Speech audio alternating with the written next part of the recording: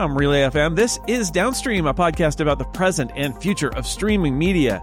This is episode number 30, the Big 3-0. November, 1st, 2022 is when we recorded it. I am your master of ceremonies, Jason Snell. I'm amazed by numbers and the passage of time, and I'm joined, as always, by our director of strategy, and Parrot Analytics is also director of strategy, Julia Alexander. Julia, can you believe it? 30 and November. I wish I had 1/10 of the energy you have on a Tuesday and Tuesday morning for you. I wish. It's either this or the podcast doesn't happen. I drink a couple of cups of tea and then 9 a.m. podcasting. This is my life. I chose it. Here we are. Are you a tea person more than a coffee person? Yeah, I am a tea person. There's a whole podcast coming out fairly soon where I talk about the thing that I use to make tea, because I use a machine that I call the tea robot.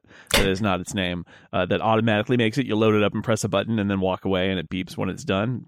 It's great. Anyway, I have a lot of tea because of that. If you hadn't guessed. I had a lot of tea, and my wife went out this morning to have tea with friends of hers, and so she left me an extra cup. Aww. Rookie mistake.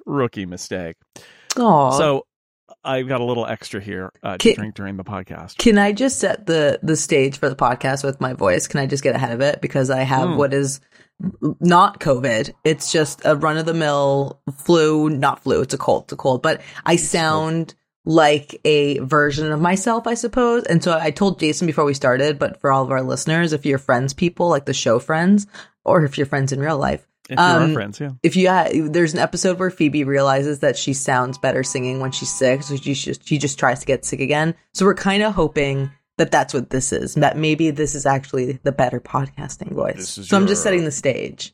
Your podcast voice is what you're saying. Yeah, exactly.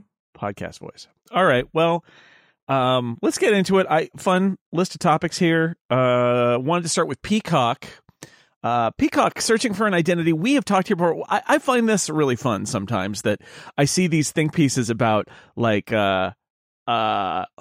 Peacock is making some changes, and they think about why, Peacock has struggled with comedy, and I think we covered this. We did it already. Just listen to Downstream, everybody. NBC, great comedy brand. You just mentioned Friends. Historic comedy brand, has done a pretty good job of bringing comedies into the world. And they tried it on Peacock, and it basically kind of didn't work. Not that the comedies weren't good, because I think they did some good comedies, but it never seemed to have any traction. It's not what is going to get people to watch Peacock, I think. And so it seems like maybe they have abandoned comedy as a strategy for Peacock. The example that was in the news this past week is Girls 5 Eva, which is a show produced by Tina Fey, written by one of the showrunner is one of Tina Fey's old writers from 30 Rock, and she's running Girls 5 Eva. It's a funny show. I like it. And was a writer on Unbreakable Kimmy Schmidt. For that Netflix connection. It's Meredith. Oh, what's her name? I can't remember now. Anyway, Scarpino or something. It's with an S. I remember. Yeah, and it's a good show with a good cast. It's a funny show. They've done. You may never have heard of it. They've done 2 seasons on Peacock. Season 3 and season 1 and 2 will move as well. Are going to Netflix from Peacock. So it is really NBC essentially handing Girls 5 Eva and a Tina Fey produced show, and a show that feels very much like an NBC kind of show, handing it off to Netflix. And I had some Cobra Kai vibes as well from this, which is, are we going to see it again where a show that was on somewhere where nobody saw it is going to get handed to Netflix and become a sensation because Netflix? And that there's already a catalog of 20 episodes or 16 episodes or whatever it is when they debut their 3rd season, so people will be able to rip into it. I don't know. How do you feel about this? Is it just I don't think it's necessarily a bad move. It's just a wow kind of move of them saying, comedy's not working on Peacock. That's it. It's a smart move on both sides. When I looked at this is one of the rare deals where you kind of look at it and you're like, oh yeah, kind of more like Cobra Kai than even Manifest or You. It's kind of like, oh yeah, you know what? That makes a ton of sense, because at the core of it, So, I mean, the first part of this is that there's always, before we get into like why it makes sense from like a straight content level, there's also this very, very funny, but like traditional Hollywood relationship thing at play. So the VP of comedy for Netflix right now came from Universal Television. The head of global TV for Netflix is Bella Bajara, who was the head of Universal Television. Tina Fey has a very strong relationship, and Robert Carlocker, producing partner. Thank you. With both them and Universal Television. So there's this whole thing of like, also, as we mentioned earlier, like the showrunner of the show was a writer on Unbreakable, Kimmy Schmidt, so knows the Netflix team from there. There's kind of this whole like, this makes sense. This just feels like people who are friends with each other, who have worked together for many years and are kind of like, well, we like this project and therefore we think we should work together again. So that's part of it, right? Also, Universal TV and Netflix have a very strong relationship with comedies. Then we can get into like the content strategy, which Jason touched upon very, very smartly just a few minutes ago.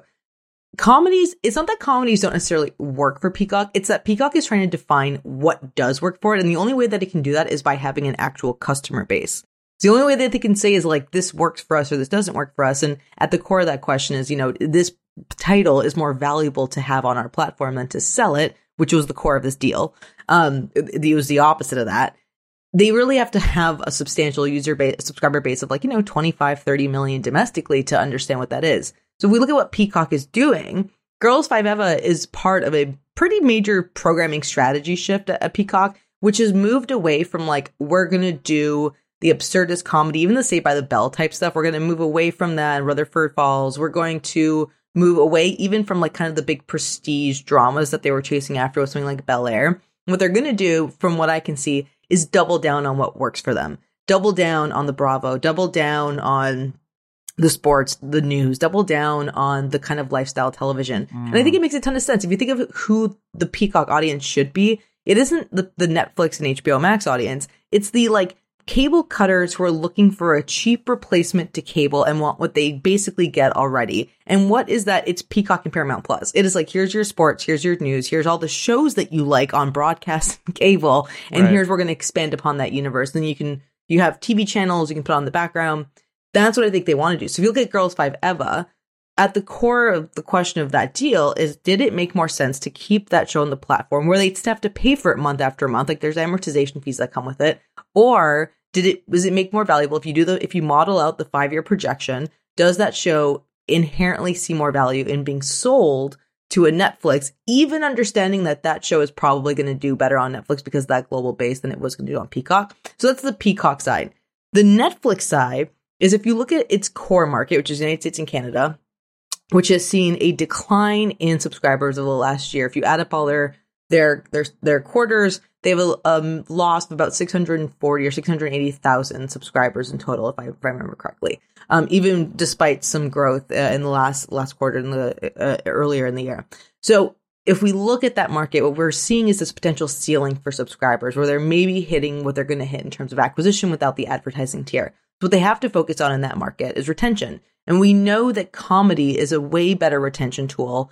And procedural comedies in general are a much better retention tool than the big dramas. And so Netflix has The Crown and Queen's Gambit and Stranger Things, and you come in for that. But then you stay for Grey's Anatomy and Seinfeld. We've talked about this on the podcast. And so when you have that idea, what Netflix wants is the type of comedies that can run 4 or 5 seasons, that have that base, that watch it over and over again, like a New Girl, but they want to own it. Because it's going to become very expensive to Netflix in a few years. Seinfeld again, New Girl again, Grey's Anatomy. Those shows are going to become very expensive because all the suppliers who are the big broadcasters selling them these things know that. They know that this is really important to Netflix in its core market. And so I think if you add those two sides together, it's one of the rare deals, kind of like what you said, Jason, with Cobra Kai, and then YouTube moving away from it and YouTube seeing an opportunity to sell to Netflix, and Netflix building into a global sensation. There's this like potential for both sides to walk away pretty happy from a deal, which is rare in Hollywood. But that seems to be what happened here. It makes me wonder, when you start about thinking about things that NBC Universal pulled back, is The Office going to go back to Netflix at some point? Do you think? The Office was part of the big strategy, right? Of like Peacock was, we're going to own The Office and we're going to do it all. And I see this and I think, maybe maybe that was the old strategy. Maybe it doesn't make as much sense. Maybe The Office is not as valuable to Universal, NBC Universal, on Peacock as it would be on Netflix. When we ran the numbers for this at Parrot, we saw that The Office basically broke even for Peacock, made a little bit of revenue. So it's not that Peacock's losing a lot of money on The Office, and I think they still need, as they build up their subscriber base, I think having something like The Office, which is being more consumed by younger audiences on YouTube and clips and TikTok than it is in full on the platform. But that audience that comes in for that kind of cable cutting audience, a little bit older, that comes in for Peacock, I think would appreciate having The Office as something to go back to. But if we look at what happened with The Office before, right? The Office, this is kind of the fun lore behind the show. Before The Office moved to Peacock, there was a team at NBC Universal that ran a small streaming service dedicated to comedy called CISO. And the argument from the CISO strategy team was we should bring The Office back to us exclusively because it's huge on Netflix, and we think it can be huge for us and be a cornerstone to launching the streaming service, which, guess what, turns out with the same idea the Peacock team had, years later. They said no because there's two different teams inside all these companies. There's this, the team that programs and builds up the streaming service, and then there's your distribution and sales team. And so the distribution and sales team says, okay, cool. Well, you guys, here's your bid. Just because we belong to the same company means you still have to bid on it. Here's what you're going to do. Turns out, if you're going to give us 40 million, 50 million, whatever it might be, like 100 million for the show, Netflix is going to give us $200 million for the show. And that is effectively what happened at Netflix or with The Office back then. Netflix doubled down on its bid for The Office. And so NBC Universal's distribution team gave The Office like another 5 years to Netflix for that reason. And then when Peacock came around, NBC Universal didn't want to make the same mistake.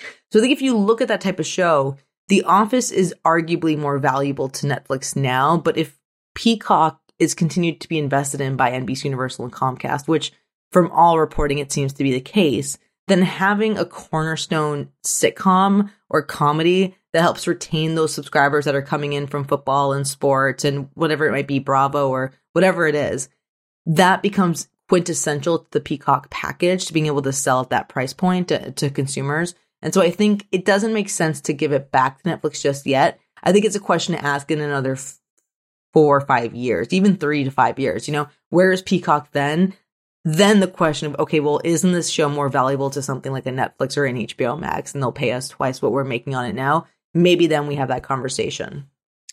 The another note that I wanted to throw in here that dovetails well with what you're saying about who is Peacock and Paramount Plus, by the way, for, is that Peacock announced a streaming alliance with Hallmark, which seems to be exactly what you're talking about here, about getting more kind of that content on the service. That if you're a cord cutter and you're like, well, how do I replicate some of the stuff that I found on cable on streaming? That this seems to be a pretty clever deal to get all that Hallmark content onto Peacock. Exactly, and I think what Peacock is now looking at, if I have to imagine, is where these, and this is something that we talk to clients about all the time, and it's something that companies are always looking at. So technically what their, corporate strategy teams are always looking at. It is what third-party partnerships are available for us to enter, for us to look at in order to kind of grow our subscriber base or add more value. And so if we think about CBS or Paramount rather partnering with Walmart, right, like that type of situation. If we think about Hulu partnering with Spotify, like that type of relationship. Apple and the telecoms, like all the telecoms partnering with all the different streaming services. So Hallmark is kind of like quintessential. Like when you think of who the Peacock audience is, Hallmark is the quintessential backbone to what that can be. Like think of how well those types of movies do for Netflix and even for the Hallmark channel by itself. Like there's a huge audience for it, and there's an audience that will watch it again and again and again over the course of 3 or 4 months, and then even throughout the year. And so if we think about what Peacock is and how Peacock can bring in subscribers, especially over the next 2 to 3 months, the Hallmark channel is the perfect way to do that, especially at the low price point that Peacock has. And Hallmark wants to be associated with a lot of the content that's on that's on Peacock, right? Like there's a huge overlap between the NBC Universal procedural comedy unscripted world and the Hallmark audience. And then, I always say this, and it's not even that's a terrible term, it's just the most like industry basic term. But if we kind of look at the stereotypical keyword, gender stereotypes that come with a lot of these streaming services when they're looking at which audiences to reach. Peacock is kind of the like familial thing. It's got like football for dad and like Hallmark for mom, and then the Universal movies for family when you're watching a family movie, and then there's the animated content for kids or whatever it might be. Like all of that type of stuff creates at the price point that Peacock is, including with ads, makes for a really promising streaming service. It's been really hard for them to find their way in to get people to sign up when they get a lot of that out of Netflix already. They get a lot of that out of the Disney streaming bundle. They get a lot of that out of YouTube, like by itself. And this kind of feels like, oh, if I can, instead of having cable, if I can just sign up for Peacock and I get Hallmark movies over the next 2 to 3 months, I'll just do that. And then once they're in, the bet is that there's enough content that people who like Hallmark are invested in that they'll stay retained. So it won't be a high churn situation, which you see with really big shows, sometimes in big movies that come to streaming services, like when Hamilton hit Disney Plus and it saw huge growth, but then huge churn because there just wasn't anything for that audience specifically to watch. So I think everything that's been happening with Peacock this week is interesting, and I think also extremely positive. It's a rare week when Peacock is in the news and it's like super positive. Mm-hmm. Like they know they're getting a better idea of who they are and what their strategy is, and leaving the kind of we're throwing spaghetti at the wall part of their launch behind, and instead trying to adjust along the way. Something that we've talked about here before that I find fascinating about a service like Peacock is, we talk about FAST, right? Free ad streaming TV stuff, and that can be on demand, or there can be live channels. And then there's premium, where you can have ads on some of them, and then the high end stuff you can pay to not see the ads. But on demand is only part of the story for a product like Peacock. It has all these live channels, which I think is kind of interesting. And some of the live channels are virtual live channels. They're literally like just an office shuffle or whatever. But they also have some actual live channels. And part of the deal with Hallmark is like as if Peacock was a cable company, which it is. It's owned by a cable company. But still, I think it's interesting that the Hallmark channel, it's all of its linear channels. So it's Hallmark Channel, Hallmark Movies and Mysteries, and Hallmark Drama. Those linear channels will stream on Peacock. So if you cancel cable, but you want to turn on the Hallmark channel and see what's on, which is, a very old school kind of idea, you'll be able to do it on Peacock. Plus, there'll be on-demand stuff. So I'm fascinated by that too. If there was ever a sign that we're just rebuilding cable TV on the internet, this is it. But I like the idea, because I do really believe that there is something to be said for, I just want to turn on a channel and I don't care what it is. And, whatever's on that channel, that's all the filtering I want to do at this point. I just want it to wash over me. I think that there's a place for that in this strategy. And so I think it's interesting that part of this deal is for linear channels to be carried on Peacock. Fascinating. Very, very interesting. Yeah. So, all right, Peacock, we talked about you. Look at that. Okay. I mean, we don't always. No, it's funny to talk about them in this context. Okay, I'm going to move on to some nerd related news, I guess. I mean, so much of what we talk about here is nerdy news, but this is big story, I think. Fascinating story because it's such an oddball. So Doctor Who is coming to Disney Plus next year. This is new Doctor Who. The existing modern series is on HBO Max for who knows how long, presumably until the contract expires, at which point Disney will take it. And then the classic series is even somewhere else, BritBox in the US. But this is the new, basically, relaunch of the show starting next November. And the old era just concluded last week in the UK, and all their old deals expired. It was on BBC America in the States. And published broadcasters in some countries, and it was just scattered all over the world. And this is a deal where basically the BBC will run it in the UK and Ireland. Everywhere else in the world, it'll be on Disney Plus. It's interesting in one way. It's interesting because this is not a franchise that Disney owns, because they can't own it, right? It is the property, it is the crown jewel of a public broadcaster. So you're not going to be able to buy it, but you can put money in and co-produce it. And that's what's going on here. It's a and from the BBC's perspective, they have this flagship franchise, but the BBC has lots of political problems and budget problems and all of that. And they've got this thing that I think has a lot of extrinsic value and like, how do you deal with that? And what they did was they made a deal with an external production company called Bad Wolf, which is run by a bunch of former Doctor Who producers, actually, and BBC executives. They're owned by Sony now. They're going to produce the show. So it's the first time that this franchise flagship has been produced outside of BBC itself. And now they made the deal with Disney Plus. So some of the funding for the production of this, probably a lot of it, is coming from Disney, who's going to have it everywhere except in the UK and Ireland. It does have a lot of fallout. Like in the US, it was on BBC America Linear and then AMC Plus and then rolled to HBO Max. That's all cleared away. But if you're in Australia or New Zealand, for example, and it's been on your public broadcaster in those countries since, the 60s, literally, it won't be anymore. It's going to be on Disney Plus there. So you'll need to pay for Disney Plus if you want to see more of it. But I think it's such a great idea. Again, talking about the Peacock and Netflix Girls 5 Eva deal. This feels similar to me, which is like the BBC doesn't have the wherewithal to make this thing on a level of not even a Star Wars, of a level of a Star Trek, right? But they don't have the money or the reach to do it because they're a public broadcaster in a specific region, and yet it has that potential. And from Disney's perspective, it is at the level where maybe it's not Marvel or Star Wars, but it is kind of in that general category, and it is a family-friendly franchise. In the UK for 60 years, it's always been a show that was meant to be watched by parents and kids together, which is not that common in a market or, a target in the US, except when you start to think about Marvel and Star Wars, you're like, oh, but it kind of is. So anyway, This is a fascinating thing. I'm curious what you think. I have been a Doctor Who fan since I was a teenager, but I look at this and I think it makes so much sense for everyone involved. And yes, I hope that it succeeds for everyone involved. What do you think about this deal?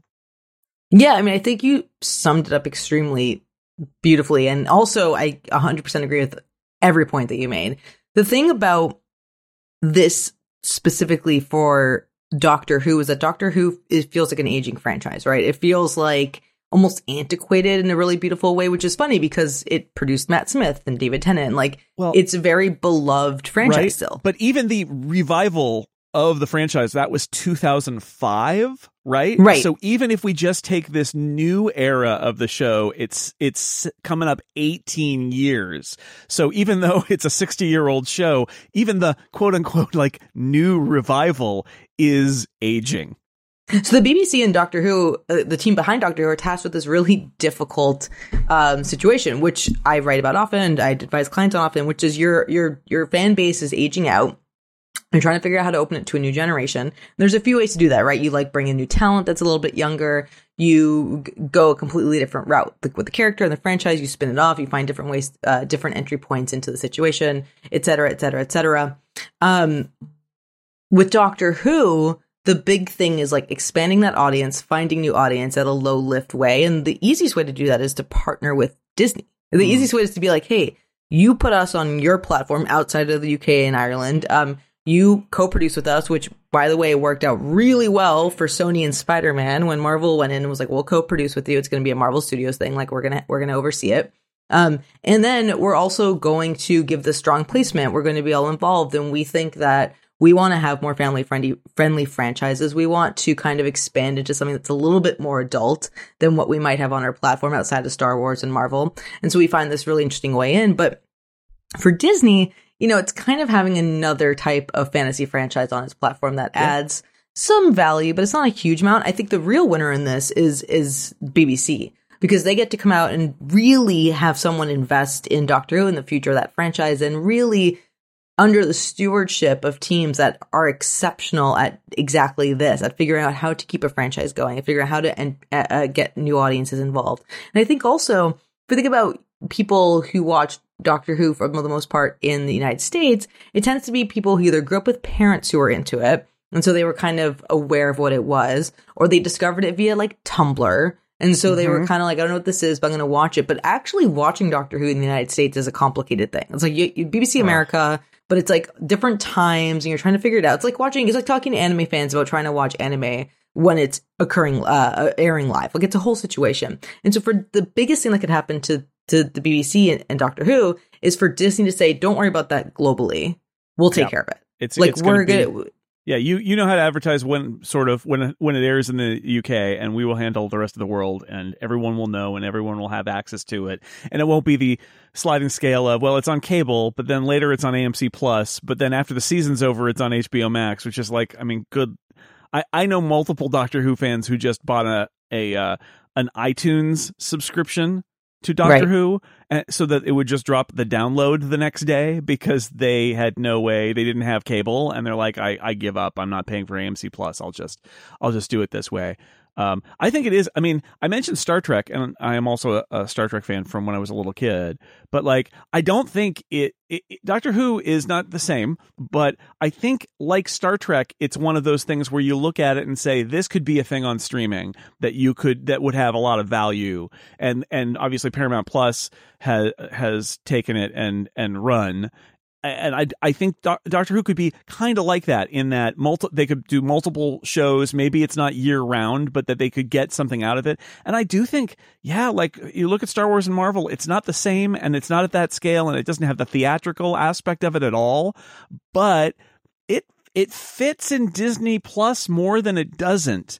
And you know, for everybody who's not in the UK, it will appear as a Disney Plus original, right? It will appear no different in many ways from that. Just in the UK, where they know better, will they think, oh, this is actually a BBC thing, right? And it's an international franchise, right? It's actually known kind of worldwide. So that's that's an asset that BBC brings to the table for Disney Plus, is that this is not just a thing. Actually, North America, and especially the US, not one of the stronger markets for identification of this franchise. It's actually got a lot of identification elsewhere. So that's interesting too.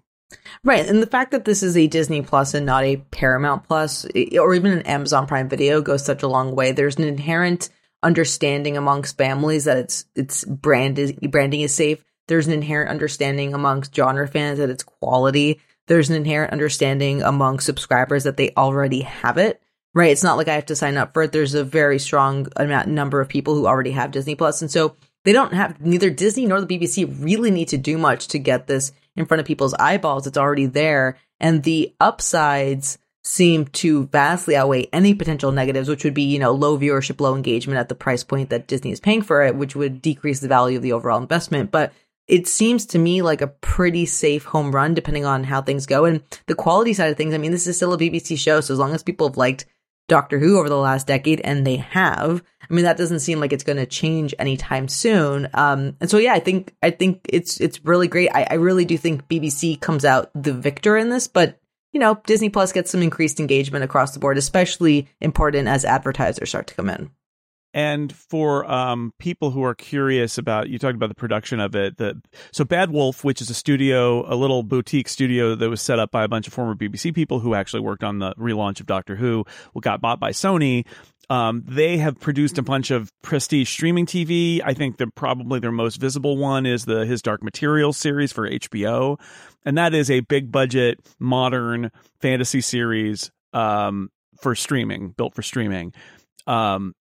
And that, I think, is what the next phase of Doctor Who is going to look like. So if you're saying, oh, well, I remember watching Doctor Who in 2006, and they shot it on video on like SD, and the effects were primitive CGI, but they got the job done, and you could tell that this was on a budget. I'm sure it'll still be on a budget, but I think the new production group, that's part of the thing that they bring to bear, is that they actually have produced modern, big budget fantasy TV for streaming, and they're going to be able. And now with Disney Plus as their partner, right? I feel like they're gonna take their best swing at it, and then we'll see what the quality of the actual show is. But I think that it's got a lot of potential, and kind of a no-brainer deal for Disney Plus. I think, because I think it really is. I'd never really considered it. There was a lot of buzz that it was going to go to HBO Max, but that was really sort of before the purchase and Zaslav coming in.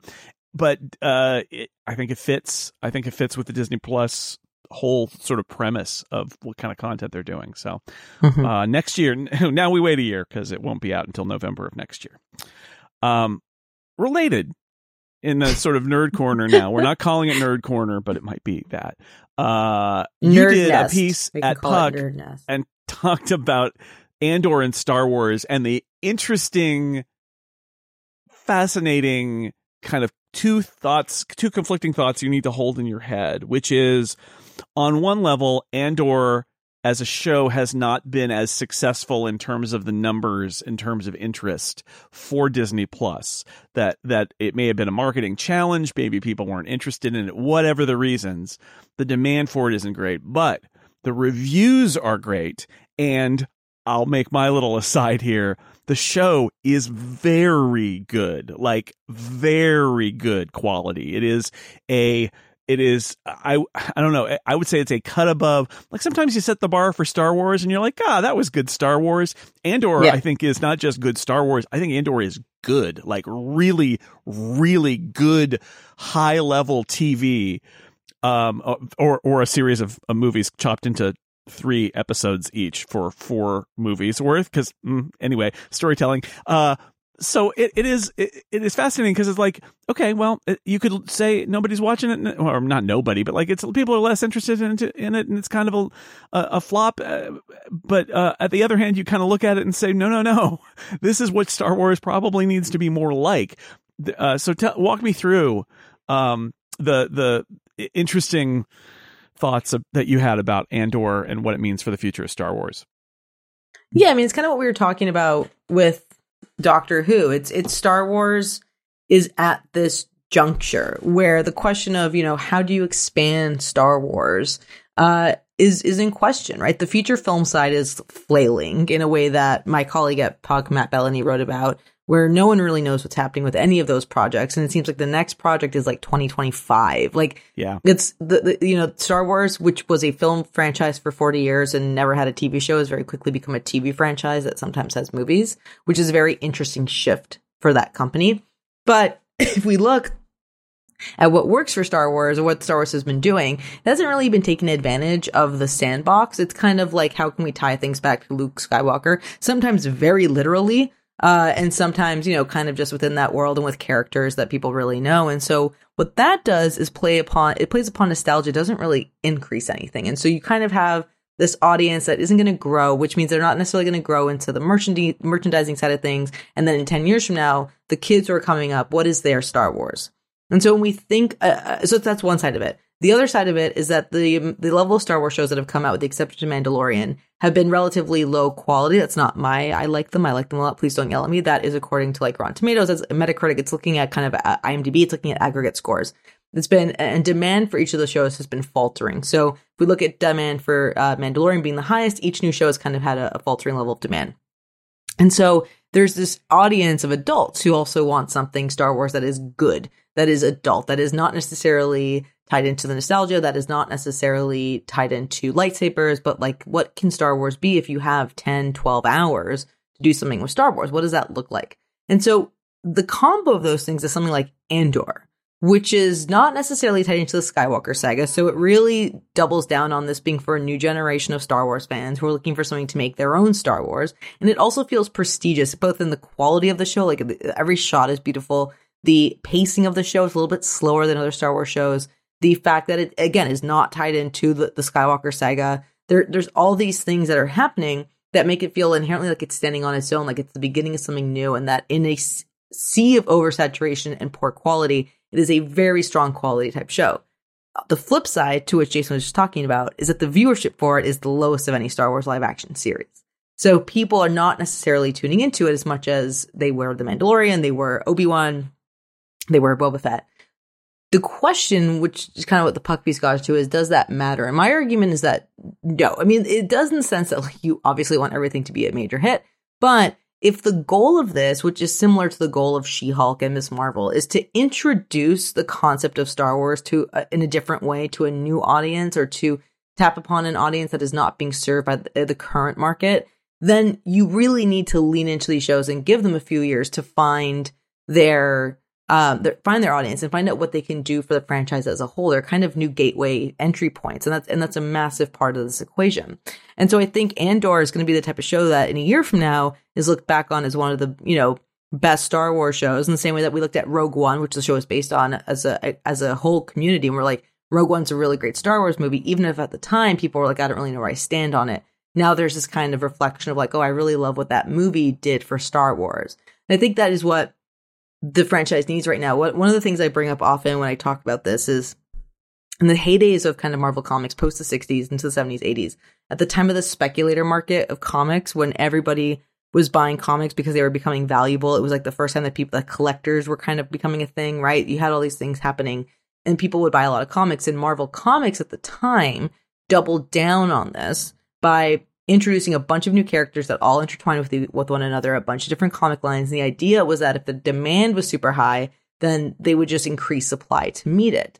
What happened was that the quality of these comics deterred by an insane amount and became too expensive as a hobby. So people were not interested and it became too expensive, so they stopped buying. And then what happened? Well, 1996, Marvel Comics went bankrupt, right? They had way too much supply now, that there was no demand, and they just ran out of money.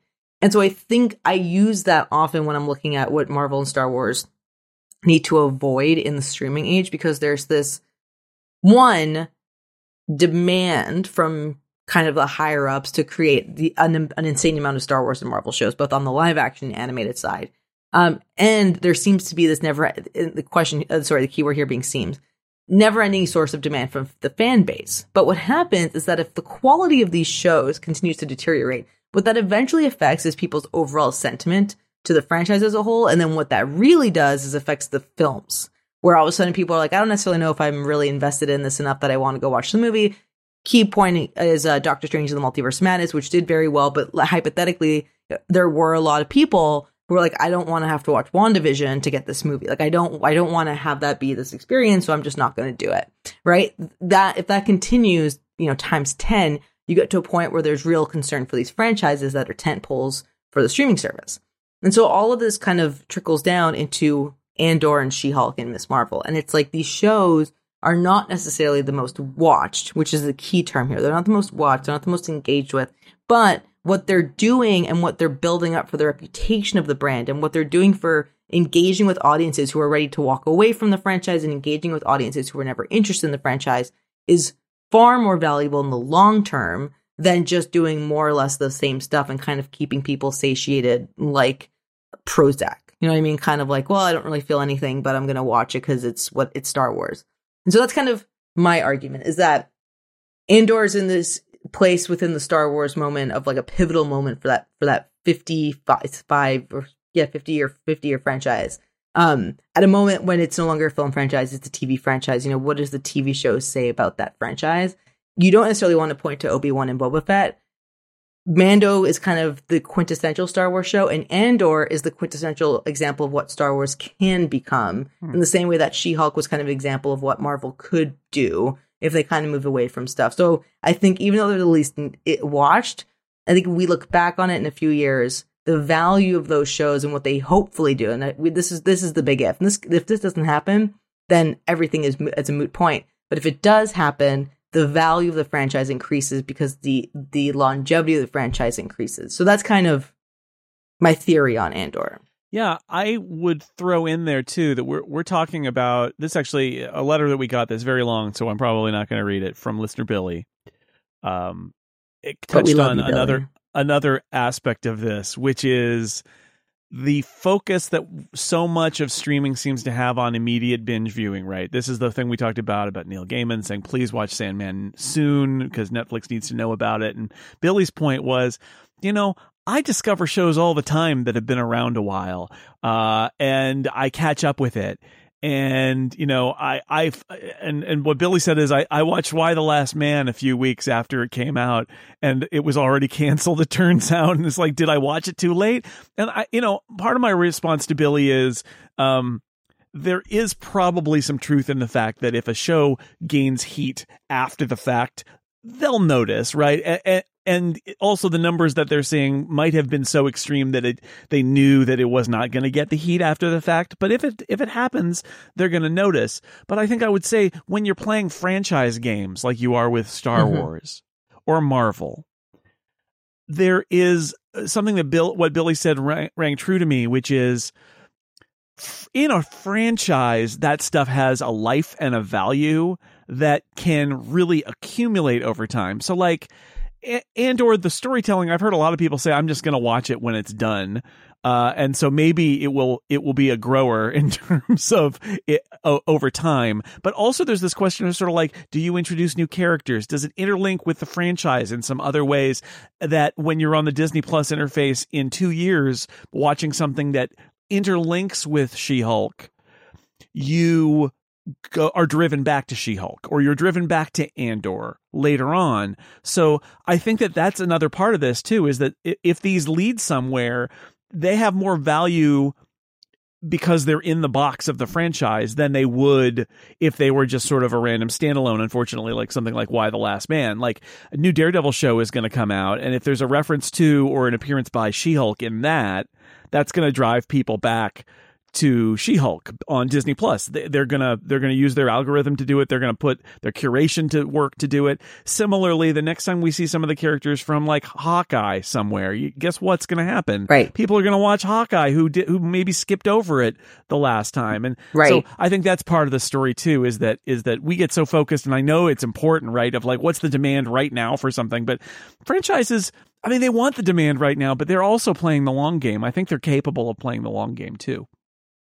Yes, I think so too. And this is in no way like, it was funny. I wrote this piece and somebody was like, Star Wars isn't dying. And I was like, I'm not trying to say that Star Wars is dying. I think Star Wars will be fine. But, you know, how does Star Wars continue to be as big as it is today? Right.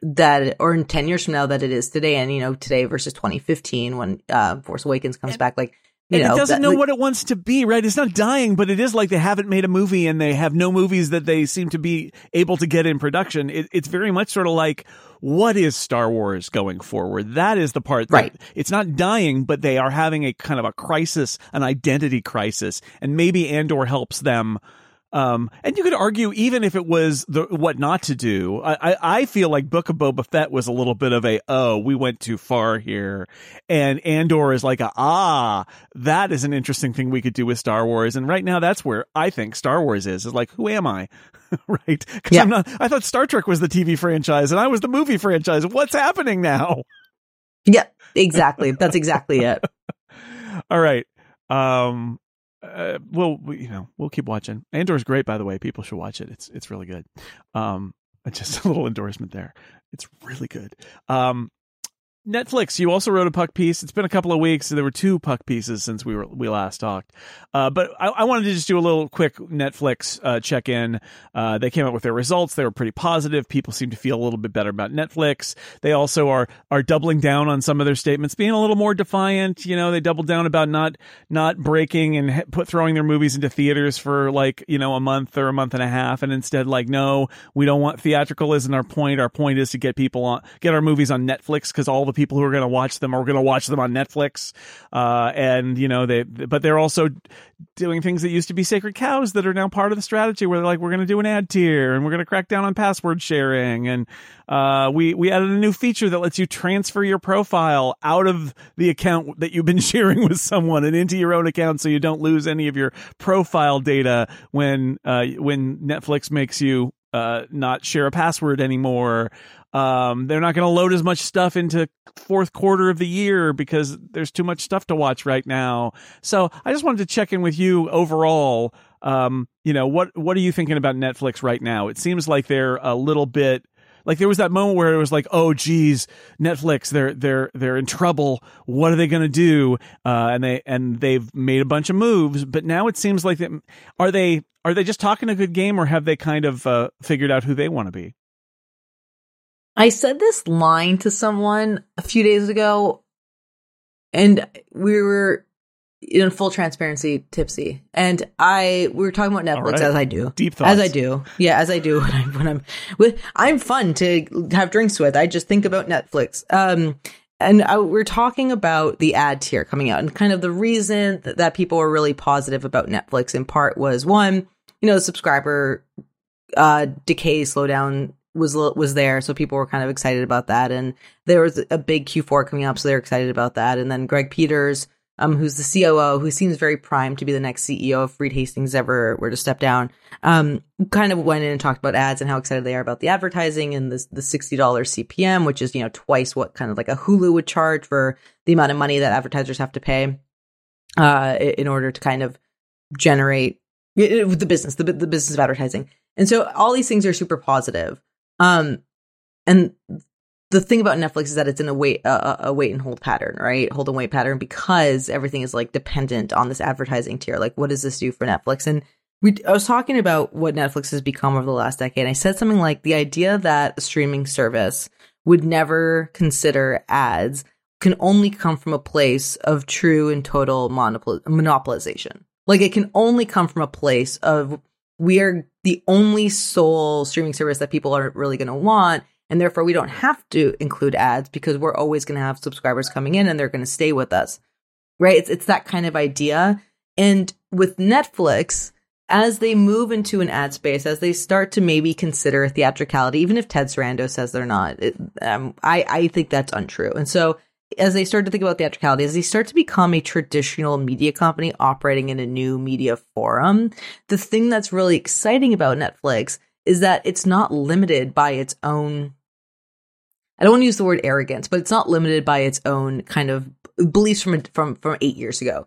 It is not limited by this idea that it has to be black and white. Suddenly you throw some grays in there, and the potential for Netflix as a company, both on the financial side, but also within the cultural zeitgeisty side, and also within just the kind of experience side that people have with it, is really exciting. And that revenue is going to help Netflix evolve into a company that develops better merchandising efforts, better ancillary revenue efforts, better immersive experiences, or whatever it might be, better, video games. There creates a world where Netflix gets to potentially be a company that isn't just a tentacle of an octopus. It is the octopus that has all these tentacles, which is what Google and Apple and all the other FAANG companies have.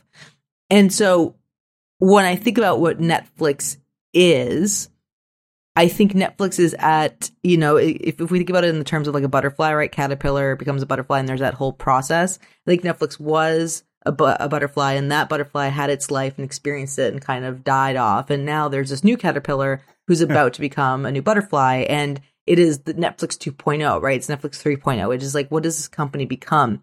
I've always been really bullish, not in terms of like a financial advice way. Please don't take financial advice from Jason or I for on these things, but I've always been really bullish on Netflix as a company because at the end of the day, there are some massive issues ahead of them. They're still facing subscriber slowdown. They're still facing potential ceilings in the United States and Canada region. They're still facing huge competition from Disney and HBO Max and the other ones that are about to expand even more global. But the level of penetration and the low churn that Netflix does see, and the increased revenue the low churn even alongside increased price hikes, like there's a facet of Netflix that is just so wholly ingrained into people's entertainment experience that's not going to go anywhere. So being able to add on to it and build up as they pursue other innovative opportunities is like very exciting for Netflix, even if it means that they have to first become a bit of an old media company to then become a new tech company. That is, I think, a very positive thing for Netflix. So I'm positive on Netflix. That doesn't mean there aren't huge hurdles in their future. There are some massive ones. But I hope that this kind of experience over the last little bit has really taught them that it's not, again, like that moment of like, here we can feel this way because we came from a place of true monopolization is kind of gone away. And it's funny, I had this conversation with some friends who work at Facebook, and we were talking about the stock. And I said, how do you guys feel? And they were like, this happened before with like Instagram. Like this has not happened before. And the question about whether it works out for the metaverse is like, who knows? Like, but they're like, we're kind of gonna see, and we're gonna just try our best to make sure that we only do better.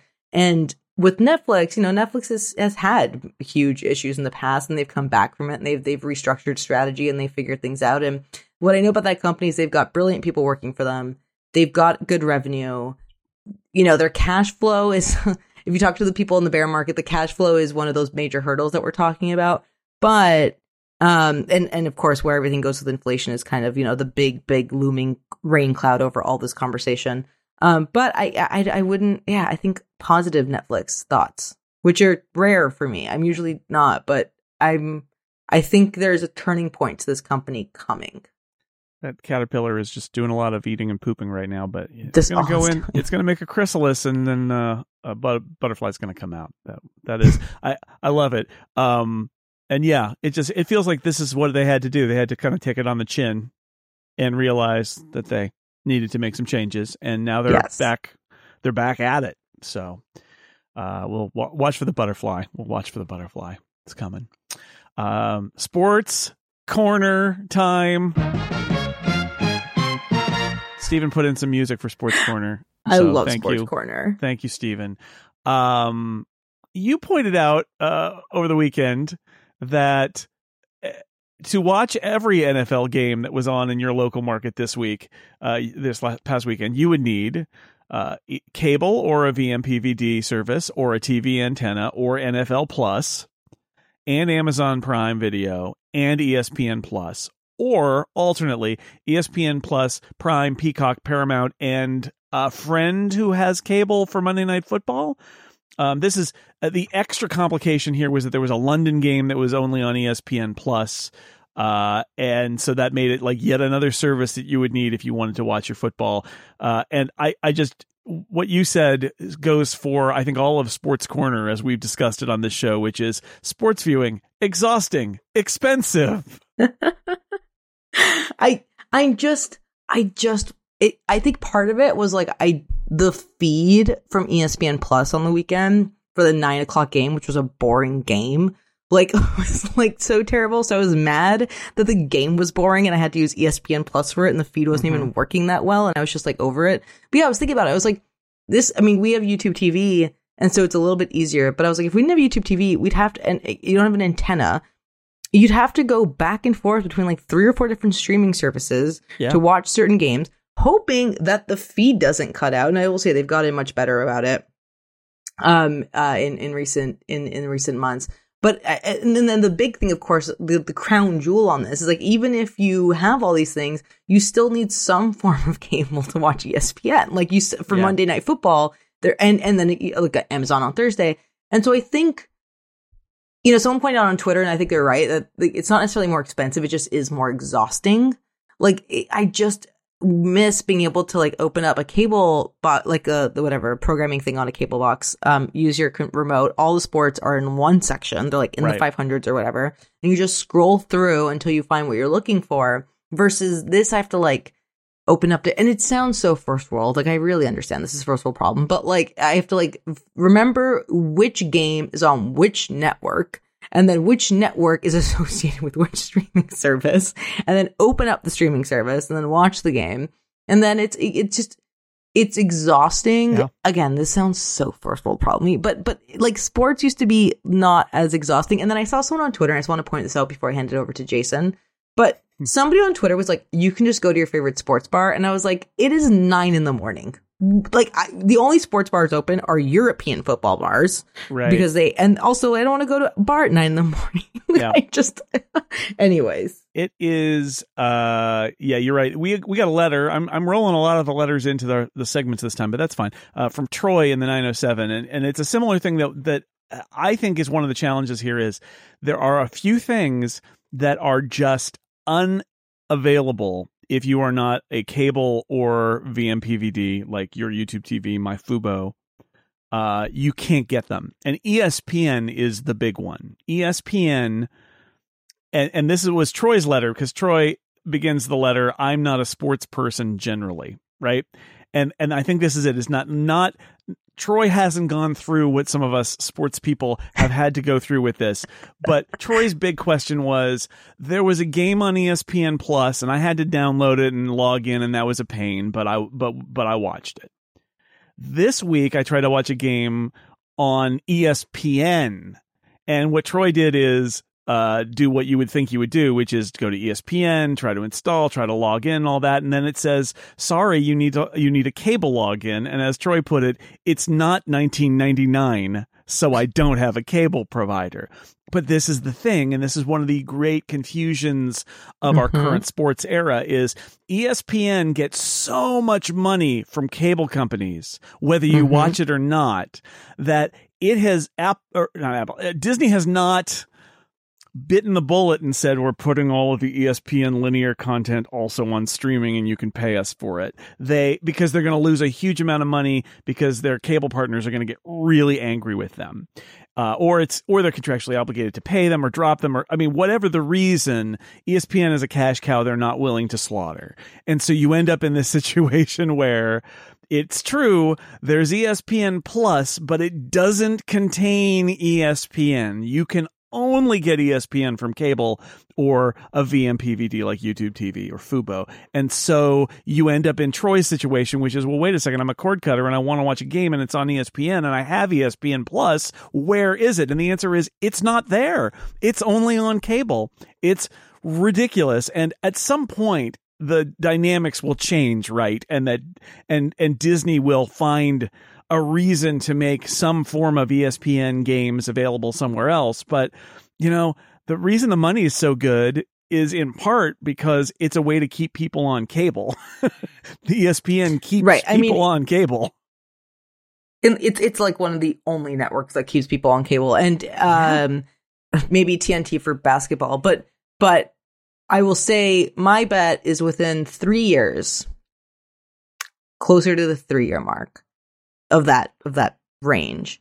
ESPN OTT will be available. It will cost like $30. Yeah. I think ESPN Plus gets rolled into ESPN, so they automatically kick, you know, I think it's like a thing where and that subscriber base, I think will get like a promotional for the first year. You can have ESPN for like half price, right? So they're only moving from like $7 to like $15. Like, you know what I mean? Like, it's kind of like, we're going to give you this whole thing and you get this. Everyone else comes in at $30. And I think that will do so well for Disney. I think people will just be like, sure, whatever. And I think it's inevitable that it will happen. And relatively soonish because of this exact reason, Troy, and also because Disney knows there's a market for it, and they don't want to be tied to. Don't get me wrong, ESPN makes a lot of money for Disney. Like it's one of their biggest core revenue drivers of anything that they have. But if they can take away the relationship they have with the cable, with the telcos or the cable providers, and bring that in house. And kind of make 80 to 100% of the revenue versus like 75 to 80% of the revenue. Like, it's going to be a whole thing, especially as they bring advertisers in and they can charge, if they wanted to, like $60 CPM to be on ESPN OTT. There's like a whole thing that I think happens with Disney in the next 3 years where they kind of look at the moment of like, this is the time to like move away from cable. We're going to go and bring it to OTT because we think we can get more revenue out of a huge subscriber base online than a smaller subscriber base on cable. That's my bet. My bet is 3, maybe 3.5 years, $32 would be my bet. Yeah, and for now, the best way to think about ESPN Plus is essentially a product. The plus means a different thing. We will do our draft of pluses at some point here. The plus thing means it's supplemental to ESPN, which is not so if they move all of ESPN over, you're right. You basically want a product that is ESPN streaming. And then maybe they also offer that supplemental product for people on cable. That's what ESPN Plus is right now. But the big product is going to be everything that's on ESPN is now available for you to watch on as an over-the-top person without any cable or vMPVD. So, but we're not there yet. That's the thing. So it's in some ways it's one of the final shoes to drop, I think, because it's a thing that keeps people on cable. And I would say the same will probably be true for other live sports like TNT with the NBA, is that at some point there'll be a way for you to spend a lot of money and get all of the TNT basketball stuff too, even though right now it's only available on cable. It'll happen because, like you said, that there will be that imperceptible moment where the risk of not going and the money you're leaving on the table from people who want to give you money, and you get to take it all because you don't have a middleman in the cable companies, will be too much. And they'll be like, all right, we're going to do it. And we're already seeing the cracks in previous Sports Corners. We talked about how like the regional sports are doing this. The LA Clippers now have their Clipper streaming thing where you pay them money and you get every game that's on the local cable is now just, you get it. It's all starting to happen. I thought it would take longer, honestly. I thought that they would hold out longer, but I think you're right. It's happening now. It's happening. 3.5 years. We'll check back here in 3.5 years. We'll see where ESPN is. Or it'll be before that. It'll be earlier, and you'll say, "See, I told you so." Even more so. Before we go, just have it's been about an hour. Let's do one letter. We're going to do one letter here, and this letter is from David. And David says, Julia has noted a few times that streaming service revenue from ad-supported subscriptions is close or even greater than ad-free full-price subscriptions. Are streaming services on a long arc to reinvent cable TV where we all pay lots of money and still have to watch lots of ads with our shows, except this time there will be no TiVo to save us with ad-skipping technology? Love to your mothers, David. What do you think? R.I.P. TiVo. I love TiVo.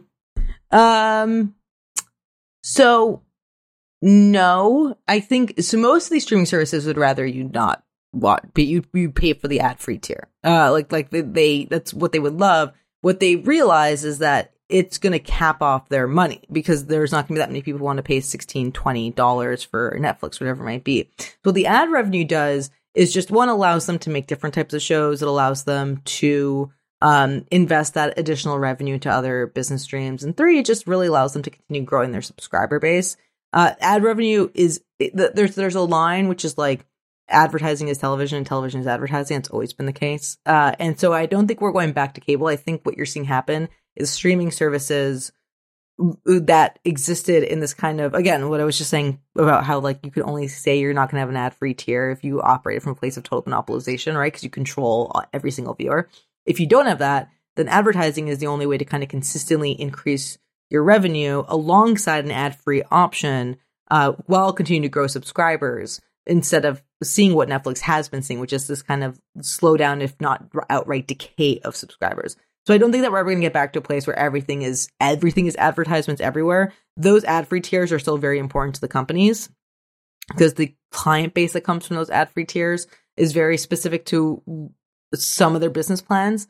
The ad-supported tier is just an absolute necessity. Like this was always going to be the case. But in the same way that I think what it looks more like, minus the skipping element, if we think about YouTube, right? Like YouTube is an ad-based platform that offered an ad-free tier, right? Which is YouTube Premium. And they want people to buy YouTube Premium because people who are paying for something monthly are more likely to be engaged with it. This is in terms of like use it, like there's a value proposition that comes from them paying for something.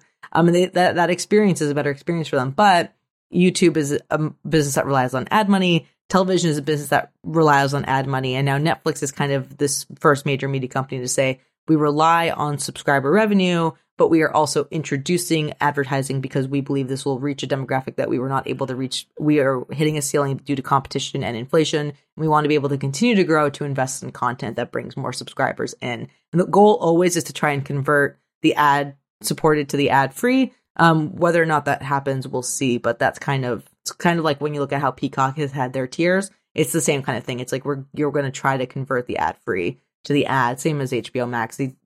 Certain features aren't there that you kind of try to do, but you need both in order to increase your average revenue per user and just increase revenue across the board in general. Right. It's the total revenue that they're growing there, but yeah, the person paying a lot extra every month to not see the ads is a very profitable customer. But I do think if you want to save some money, you are going to end up in a situation where you've got a lot of stuff at the ad tier, right? The difference is going to be, one, you aren't going to be able to skip the commercials, and two, you can pay more and make the commercials disappear, which we could never do. I mean, you pay TiVo to do it. Right? So now you just pay the provider to not see it. But yes. I want there to be some of these fast channels like Pluto that are free with ad support. It's like, guys, let me pay you something to not see your ads, right? Like for the non-linear stuff where they're like, I want to watch old episodes of Jeopardy. That's great, but I don't want to see your ads. I just don't want to see your ads. I'll pay you. They're not listening yet. Maybe someday. That brings us to the end of this episode. I know it's hard to believe episode 30, November is still here, but episode 30 is come and gone. If you have a question for us, a letter that you'd like to send in, send us an email, downstream@relay.fm. If you're a Relay FM member, you can send us a message in the Discord, !ask Downstream, or just tweet at us at DownstreamPod. Love to your mothers. We love hearing from you. You can find Director of Strategy Julia at Loudmouth Julia on Twitter, and of course parrotanalytics.com and puck.news every couple of weeks, and in the newsletter, which is also really great. That's going to be on our Plus draft. Your What I'm Streaming, what is it called? What I'm Hearing Plus? What I'm Streaming Plus? I don't know. What I'm Hearing Plus. I kind of love What I'm Streaming Plus, but What I'm Hearing Plus. Because Melanie does What I'm Hearing about Hollywood stuff, and then you do the streaming add-on, which has the plus on it, which is hilarious. Anyway, I have found great value in paying for puck.news. People can check it out there. Thanks, I give away a lot of my stuff for free at sixcolors.com, although some of it you have to pay for. And I'm Jay Snell on Twitter. Until next time, Julia, it's been a pleasure as always. Always, always a pleasure. Bye.